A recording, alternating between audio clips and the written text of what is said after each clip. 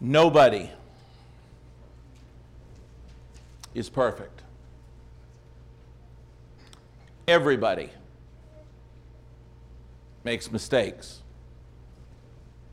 It does not matter who you are. Does not matter how long you've been in the Lord. Does not matter how much you study God's Word. Does not matter how hard you try not to. Nor does it matter how close to God you either are or want to be or try to be. Everybody makes mistakes. Everybody. They don't want to.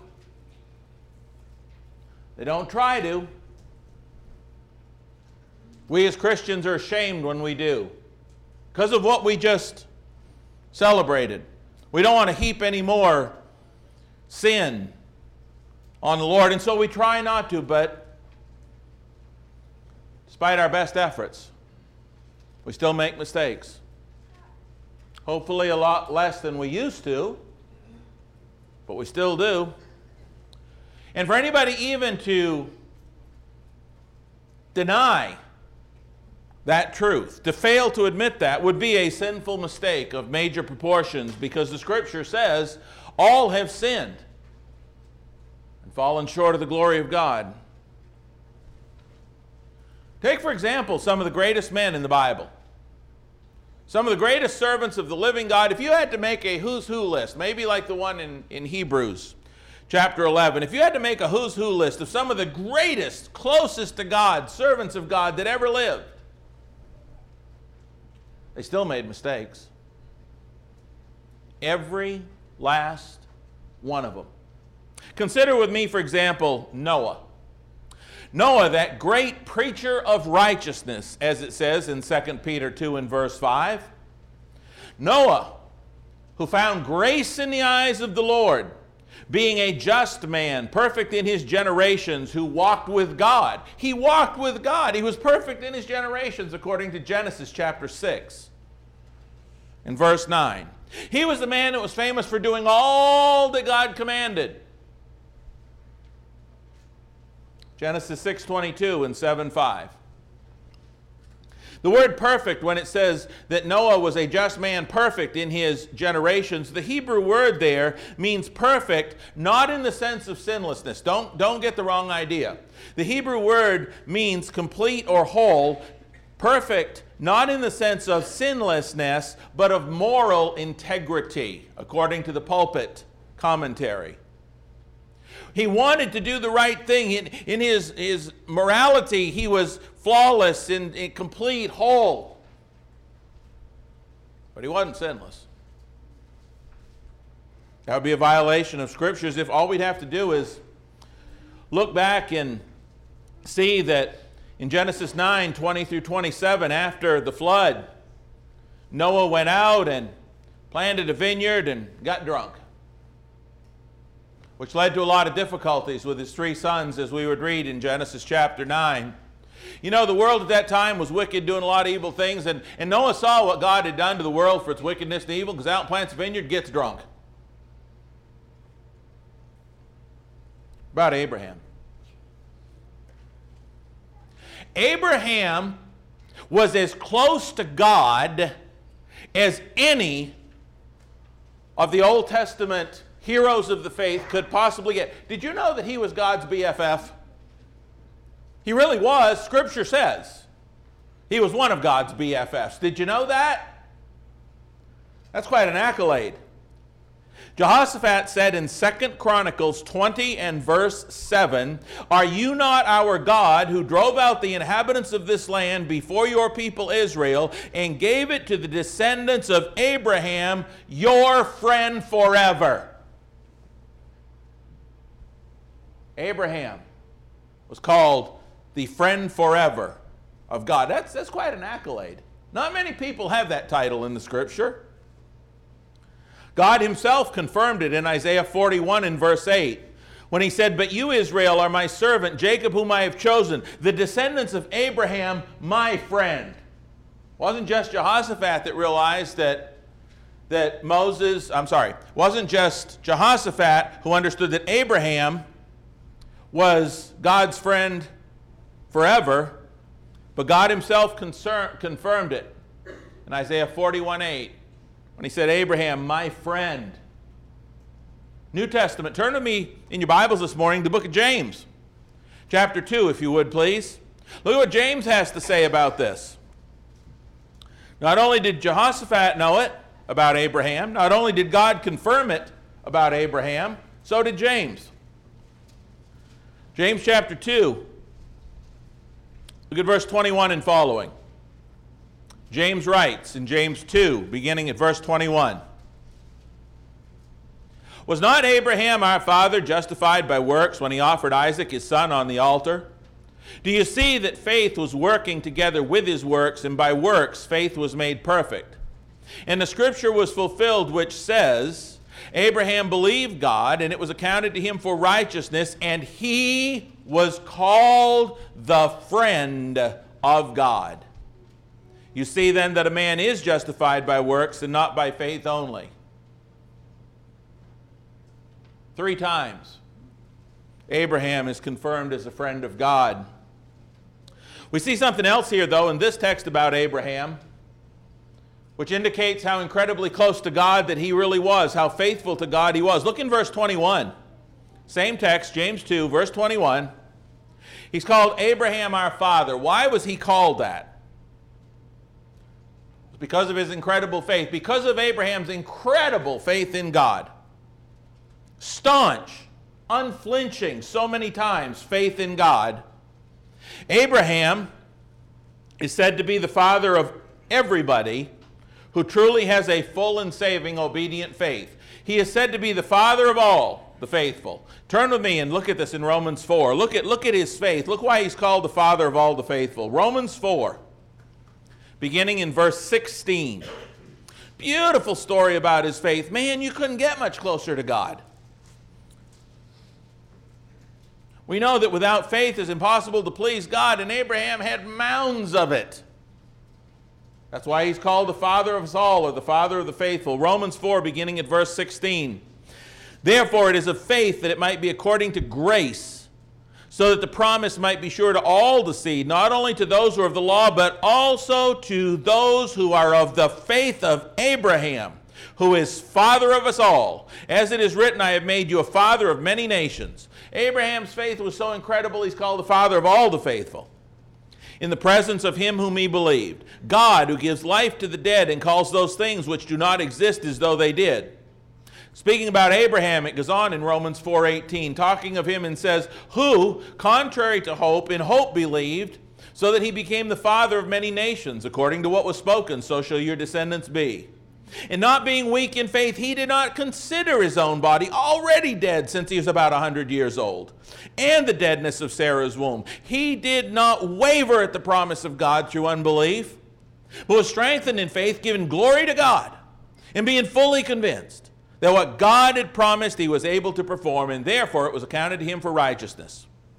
Now, it was not written for his sake alone, but it was imputed to him, but also for us. It shall be imputed to us who believe in him who raised up Jesus our Lord from the dead, who was delivered up because of our offenses and was raised because of our justification." Abraham is our spiritual father in the faith. If we have an obedient faith that does not waver, that knows that God can do whatever God said he was going to do. Abraham is the father of the faithful. But you know what? Still made mistakes. Close as he was to God and as great as his faith was, he still made mistakes. One writer, Herbert Lockyer, wrote, "He was subject to failures. His character, like the sun, had its spots." One of those spots, one of those blemishes, one of those mistakes was after God promises that he's going to have an heir. What happens, we see back there that Sarah gives Abraham her handmaiden, Hagar, I'll get this right, got too many names this morning, okay? Gives him Hagar. He goes in and sleeps with Hagar. She has Ishmael. And if you read through Genesis chapter 16 and 17, you'll find out that most all of the trouble in the Middle East and the Jews and those fighting against them came basically from that mistake that Abraham made. He wasn't flawless, for sure. Mr. Lockyer went on to further state the following. Abraham's conduct to Hagar on 2 occasions in sending her away is painful to remember. Then, his departure from Canaan into Egypt when the famine was on was surely not an act of faith. Then the falsehood which on 2 occasions he told with regard to Sarah his wife gives us a glimpse into a natural character somewhat cowardly, deceitful, and distrustful. Genesis 12, 10 through 19 and 20, 1 through 13. He tells a half-truth that's very deceptive in his fear in those 2 passages. Abraham made his mistakes. He wasn't perfect. What about Moses? Moses, that great man of faith mentioned in Hebrews 11, along with Abraham and David and Samson and Samuel. Moses enjoyed an incredibly spiritually intimate relationship with God. He too being called God's friend in Exodus chapter 33 and verse 11. He was called a friend of God. Very rare that you see people that were, but we have a couple in Abraham and Moses, a friend of God. But boy, Moses sure made his mistakes. As close as he was to God, he was still neither perfect, flawless, nor did he always do the right thing. Moses made some bad mistakes. He made some bad decisions, and he let God down. He let other people down too. In Exodus chapters 3 and 4, have you ever considered this? We know that Moses decided to abandon the house of Pharaoh, leaving behind the riches of Egypt, according to Hebrews 11. And we know that he fled and left and followed the faith of his mother, his birth people, as it were. And it was after about 40 years anyway, a number of decades, even then in Exodus 3 and 4, when God came to Moses. His God came to him. He believed in God. He had followed the ways of the Hebrews for decades. But when God came to him and said, "Go, Moses," Moses came up with every excuse in the book not to obey God. He went so far in his excuses that the text says that God was angry with Moses. Remember that in Exodus 3 and 4? God was angry with him. How's that possible? The great and mighty Moses. Because Moses was a flawed human being who still made mistakes. He was subject to bad decisions. And sometimes he said and did things, despite his best efforts, that were wrong. In Numbers chapter 12, and I'm just going through these, if you're taking notes, hopefully you are, get a copy of the lesson later. In Numbers 12, Moses made a decision which severely displeased his brother and sister, Aaron and Miriam, and more than likely it disappointed God as well, when Moses married an Egyptian woman. In Numbers 25, we would see Moses hesitate, and he would fail to act decisively enough himself, to the point that Phinehas has to step up and do the right thing. Moses didn't. And Phinehas steps up, and I realize Moses was lamenting and crying and all that, but it takes Phinehas stepping up to do the right thing and halt the plague that had already claimed 24,000 lives. Of course, in Numbers chapter 20, we see the most infamous of Moses' errors, the most infamous and the very fatal mistake. It was just a mistake that he was so angry and frustrated that he didn't do it God's way, but it was still a mistake that not only cost him from ever entering into the promised land, but his mistake, his error in judgment, his frustration cost his brother Aaron his life too. You ever made a mistake that's cost somebody else their life? Moses did. Close as he was to God, he made a fatal error in judgment that cost him, but it cost his brother his life as well. Think about this. After all the time that Moses had spent with God, despite all the time up on the mountain that Moses had spent alone with God, just him and God, and all the other time Moses spent alone with God, listening to God, learning from God, all of that, he still made some big mistakes. He still let people down. Brethren, this is so critical. He still let people down. And he still hurt other people through his failures, despite everything he had going for him with God. Take a look with me in your Bible in Numbers chapter 20, would you please? Think about mighty Moses and all of that time with God, serving God, alone with God, hearing from God, learning of God.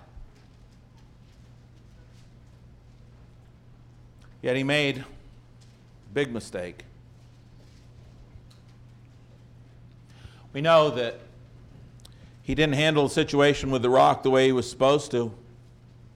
He struck the rock the second time instead of speaking to it.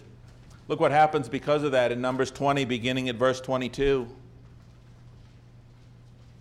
Now the children of Israel, the whole congregation, journeyed from Kadesh and came to Mount Hor.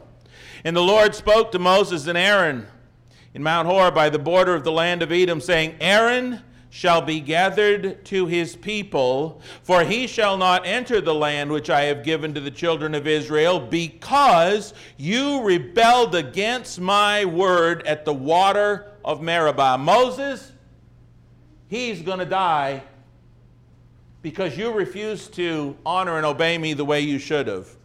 God said, take Aaron and Eleazar his son and bring them up to Mount Hor and strip Aaron of his garments.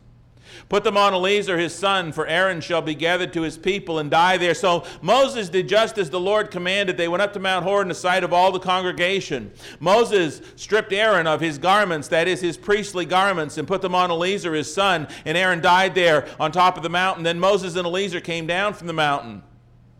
When the congregation saw that Aaron was dead, all the house of Israel mourned for Aaron for 30 days. I want you to think about the dynamic. You've sinned so greatly that it's costing your brother his life, and you got your brother's son, you got your nephew, and he knows, and so you go up to the top of the mountain. What do you say to the nephew? What do you say to him about your sin caused his death?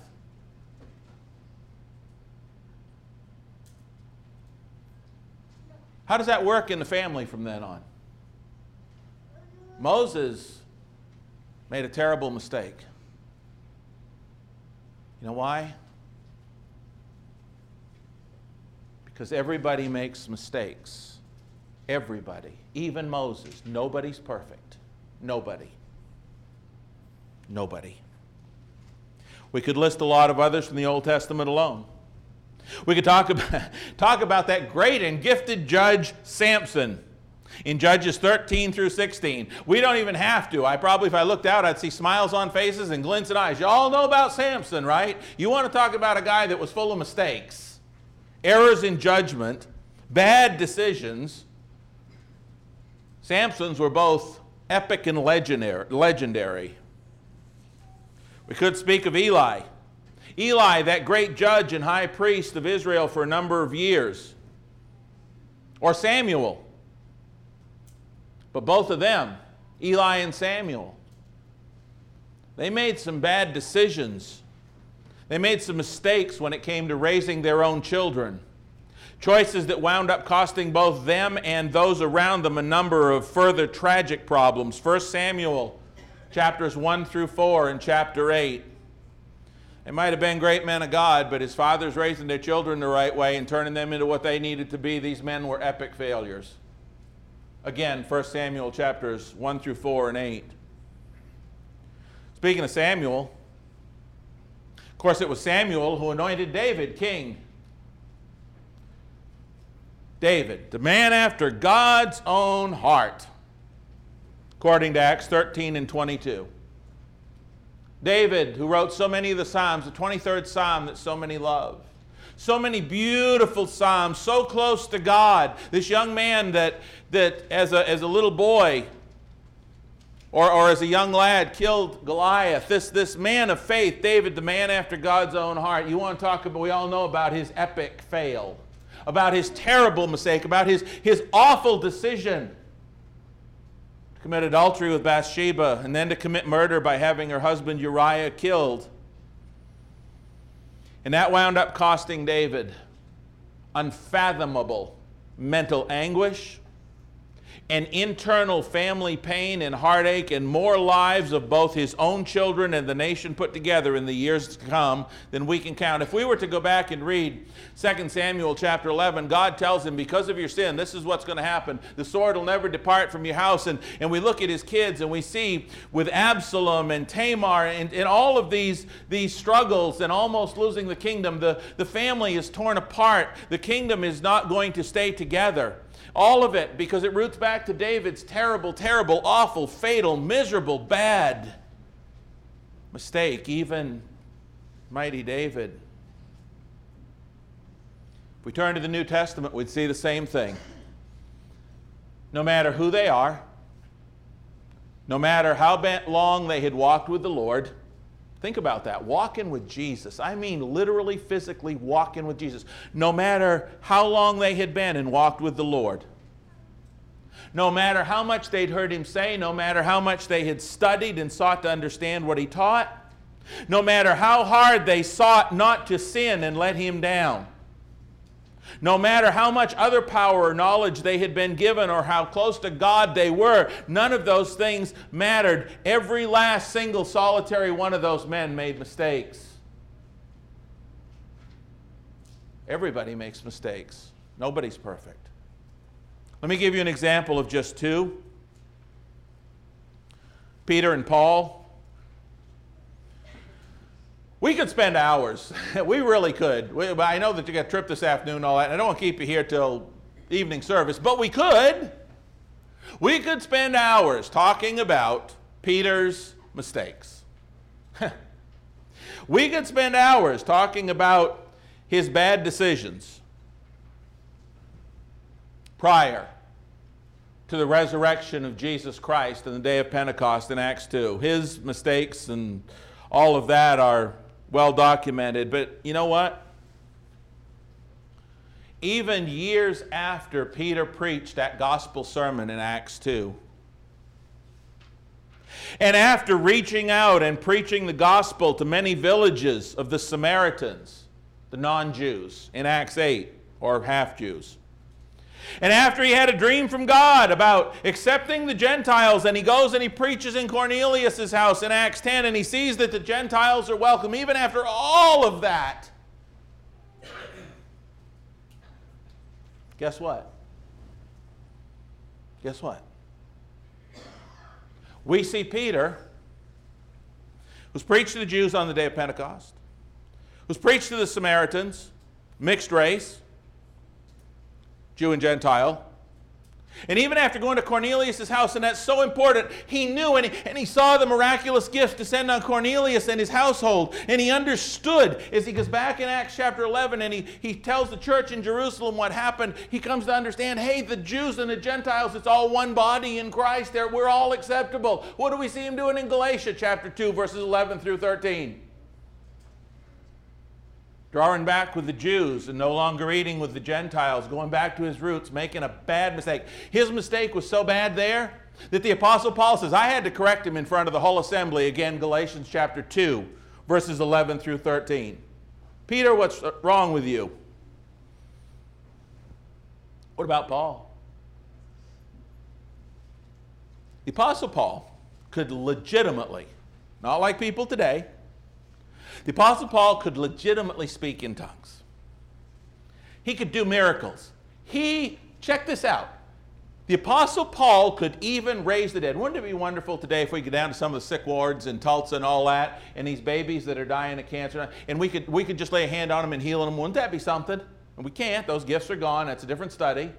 But not only could Paul do that sort of thing, he could raise the legitimately dead. Let me give you a list. 1 Corinthians 14:18, Acts 19:11 and 12, and Acts 20:7 through 12. You see that he could do all of these things. But you know what? Even he, with all that power and all that knowledge, all that understanding, he who was considered the premier apostle by many, the Apostle Paul, who wrote so much of our New Testament, many of the books we study out of now, you know what? He still struggled with sin. He still struggled to do the right thing. He still wanted to do the right thing, but despite his best efforts, he still failed at times. Romans chapter 7, verses 7 through 24. He still got so upset. Sometimes we talk about church issues. He still got so upset with a couple of his co-workers in the kingdom that he couldn't even work with them anymore. Acts chapter 15, verses 36 through 41. And so as we look at all that, we see this.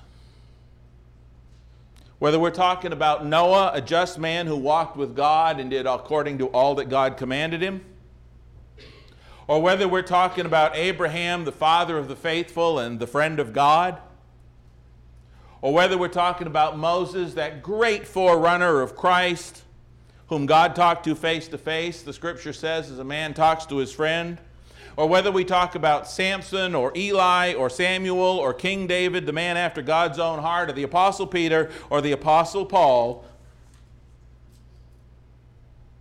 we see that no matter who they were, no matter how long they had been with and walked with the Lord, no matter how many years they had studied or tried to understand what he taught, no matter how hard they tried not to sin and let him down, or how close to God they were, every last one of them made mistakes. They were not perfect, and they often did things they shouldn't have said or done.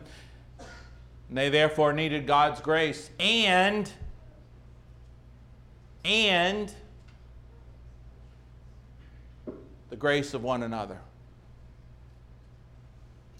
The grace of one another.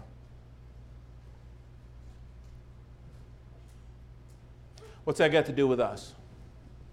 Why all this morning? What's that got to do with us? Everything.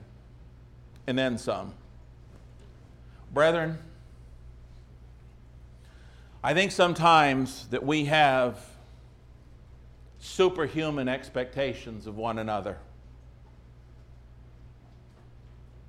I think that sometimes we have very unrealistic expectations, especially those who have been Christians for decades.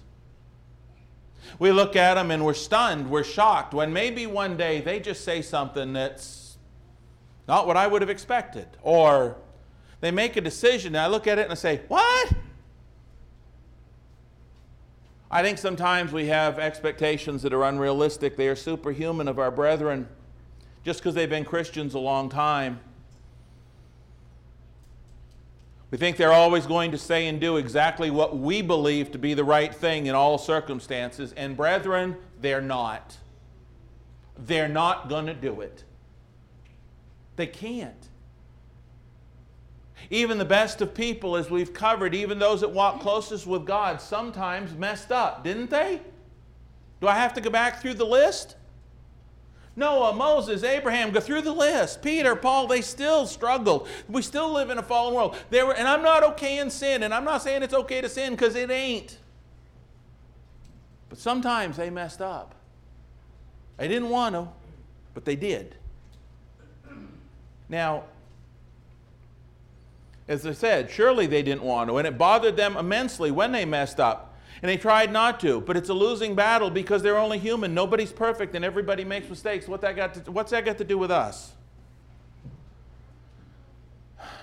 Don't just take the first of this, take the whole thing. Let me get a breath.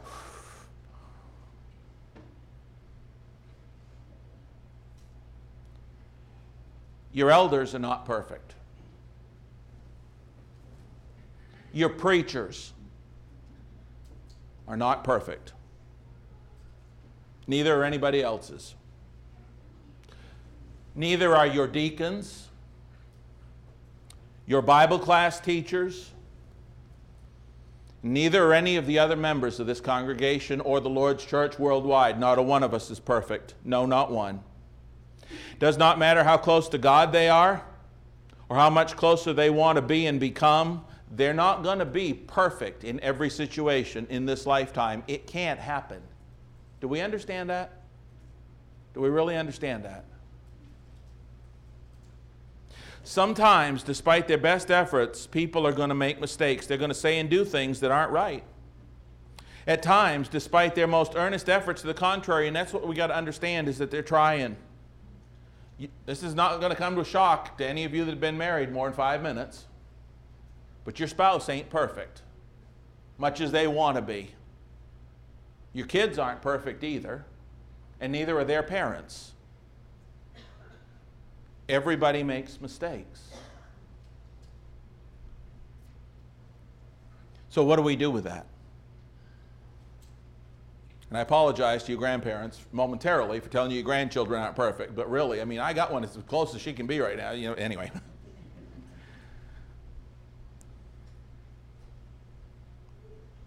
What do we do with that? What do we do with this whole thing? We understand this. What sets true Christians and Christ's followers apart from everybody else on the planet is not do they make mistakes, because everybody does, even Christians. What sets God's people apart from everybody else on the planet is how we handle it. And you know how we handle it when our brethren make mistakes? Let me tell you, this is what sets us apart. We realize that we're all in the same boat, that we are all guilty of doing the same thing, that we are all sinners ourselves, saved only by the grace of God. We handle it differently than the world handles it. We handle it by doing the following. Number one, we forgive as we have been forgiven. Look with me in your Bibles in Ephesians 4. We forgive as we have been forgiven. Ephesians chapter 4. Look at verses 29 through chapter 5 and verse 2.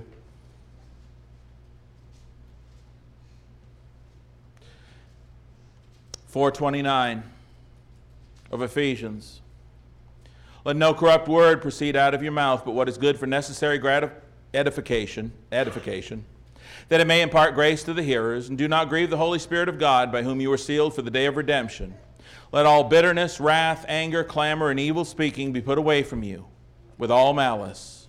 And be kind to one another, tender-hearted, forgiving one another, even as God in Christ forgave you.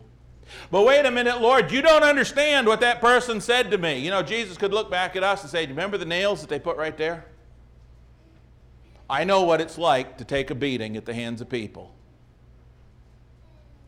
And as I forgave you, so must you forgive one another. Forgiving one another, even as God in Christ forgave you. Therefore, chapter 5 and verse 1, be imitators of God as dear children and walk in love, as Christ also has loved us and given himself for us, an offering and a sacrifice to God for sweet-smelling aroma. Number 2, what sets us apart is not do we sin and make mistakes. What sets us apart is how we handle it when other Christians make mistakes. Number 2, we love them just as God loves us, even though we're not perfect. 1 John 3:11 through 4:11, because love covers a multitude of sins. 1 Peter 4 in verse 8. Number 3, we love them without hypocrisy. We love them fully, sincerely, and continually serving and putting the Lord and those who sin against us ahead of ourselves. Wish I had time to read these texts, but I don't. Romans 12, 9 through 21. Philippians 2, 1 through 16. 1 Peter 1, 22 through 25. And also 1 Peter 2, 19 through 24. How is it possible to do that? Lord, how do we do it? How can we possibly do that? 1, 2. 2 simple things. Simple to see. Number 1, We must begin by having what I have sought to highlight the need for with this whole lesson up to this point, and that's it. Realistic expectations. All have sinned and fallen short of the glory of God, and they're probably going to again. They're going to make mistakes no matter how godly, mature, or devoted they either are, may seem, or desire to be, because nobody's perfect. Even the most God-fearing servants in the Bible still made mistakes. Doesn't mean they're not trying. Are you trying to do the right thing all the time? I'm trying, but sometimes I don't get it right. Do you try? Sometimes you mess it up, don't you? The person sitting behind you, in front of you, beside you is no different than you are. They're trying too. Sometimes they ain't going to do the right thing. Sometimes they're going to say something they shouldn't say. Sometimes they're going to make a mistake. Everybody does. That's number one. Number two, which kind of sets the stage for that, we must be willing to see, accept, and forgive others in the same light as God has chosen to see, accept, and forgive us. We must be willing to see and accept and forgive others the same way God has chosen to see, accept, and forgive us. When God looks at you, if you're a Christian, you're under the blood. What does he see? Does he see your errors, or does he see Jesus' blood? If you're under the blood, he sees perfection, doesn't he? Isn't that why we're in Christ? So if somebody else is in Christ, how should we look at them? Not seeing their sins the way we want God not to see ours. Look with me at Psalm 103. If we're going to look at people as God looks at us, the way we want God to look at us, this is the key. Psalm 103. Look at how God looks at us and that other person. Psalm 103, starting at verse 8. How does God look at us? Like this. And so we must look at others the same way. Verse 8. The Lord is merciful and gracious, slow to anger and abounding in mercy. He will not always strive with us, nor will he keep his anger forever. That's the way we need to be with other people. We need to be merciful, gracious, slow to anger. We must abound in mercy, not always striving with people and being angry. We must not deal with people, verse 10, like God hasn't with us. We must not deal with people according to their sins, not punish them according to their iniquities. They're going to mess up, they're going to hurt us, but it's not up to us to punish them. For as the heavens are high above the earth, verse 11, so great is his mercy toward those who fear him. Listen, if that brother or sister fears God, you know they're trying, but they mess up. And have mercy for them that is as big as space itself. Verse 12, as far as the east is from the west, so far as he removed our transgressions from us. As a father pities his children, so the Lord pities those who fear him. He knows our frame. He remembers that we are dust. Listen, did God know before you became a Christian you're still going to make mistakes once you became a Christian? Did God know that? Well, what did God do about that? God pities you. He understands this weak, fallen, horrible world that we're in, and he forgave us anyway. And his mercy is so great that when he looks at us, he sees a forgiven person, not all of their errors. Again, love covers a multitude of sins. What's that mean to us? That means that's the way we got to look at each other. We got to see each other as God does. As a person who's covered by the blood, who's trying, even though they're going to mess up again. And brethren, that'll make all the difference in the world. Romans chapter 15. Look what it says. And then we will close. Romans 15. We must learn to see others as God sees us. We must see them as God sees them. Those who are Christians who are trying, despite their mistakes that they're going to make. Romans 15:1. Watch what it says. We who are strong ought to bear with the scruples of the weak and not to please ourselves. Sometimes they're going to mess up. Let each of us please his neighbor for his good, leading to edification. For even Christ did not please himself, but as it is written, the reproaches of those who reproached you fell on me. For whatever things were written before were written for our learning, that we, through the patience and comfort of the Scriptures, might have hope. That's why we looked at all this stuff that was written before, to see how this works. Now may the God of patience and comfort grant you to be like-minded toward one another according to Jesus Christ. May we look at one another, may we be like-minded toward one another the same way Jesus is. What does Jesus see when he looks at a saved Christian? What does Jesus see? He sees a person who's been covered by the blood, who's still going to make some mistakes. Why do you think it says in 1 John, if we confess our sins, he is faithful and just to continually cleanse our sins? Why do you think that's there? Because once we're under the blood, we're still going to mess up. And so's the person who messed up with you the last time. They're not perfect either. They're not. They can't be. That you may with one mind and one mouth glorify the God and Father of our Lord Jesus Christ. Verse 7 of Romans 15, therefore, and we know what the therefore is there for from class this morning, receive one another just as Christ also received us to the glory of God. Receive one another as Christ received us. Did Christ take you in when you were broken, when you were hurting, when you had made mistakes, when you'd said and done things you shouldn't have said and done to other people? Did Christ take you in? Receive one another just as Christ Jesus received you.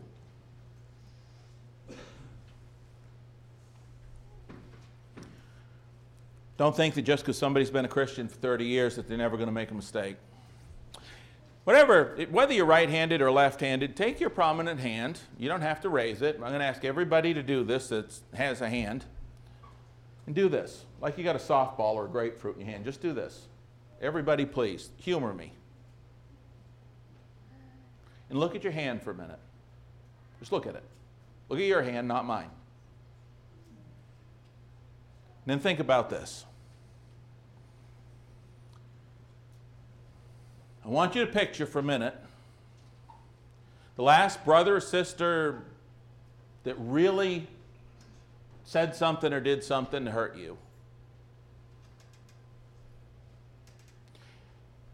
Still got your hand like this, and there they are.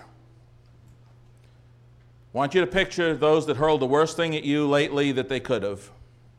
And I want you to think of everybody else has kind of jumped on the bandwagon against this person. They've chimed in with similar stories, and you're in this group of people, and they're looking at this one person who really nailed you pretty good last. And in your hand, you have a rock.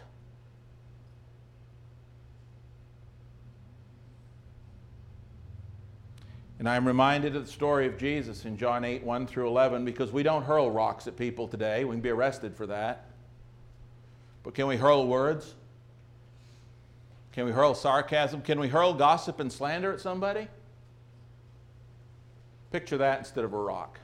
And we got the opportunity. Everybody else is piling on, and there they are, and I got them in my sights that hurt me last. There they are. It's like the woman who's caught in the act of adultery, and she's down there, and Jesus kneels down to write on the ground. They keep saying, Lord, what are we going to do with her?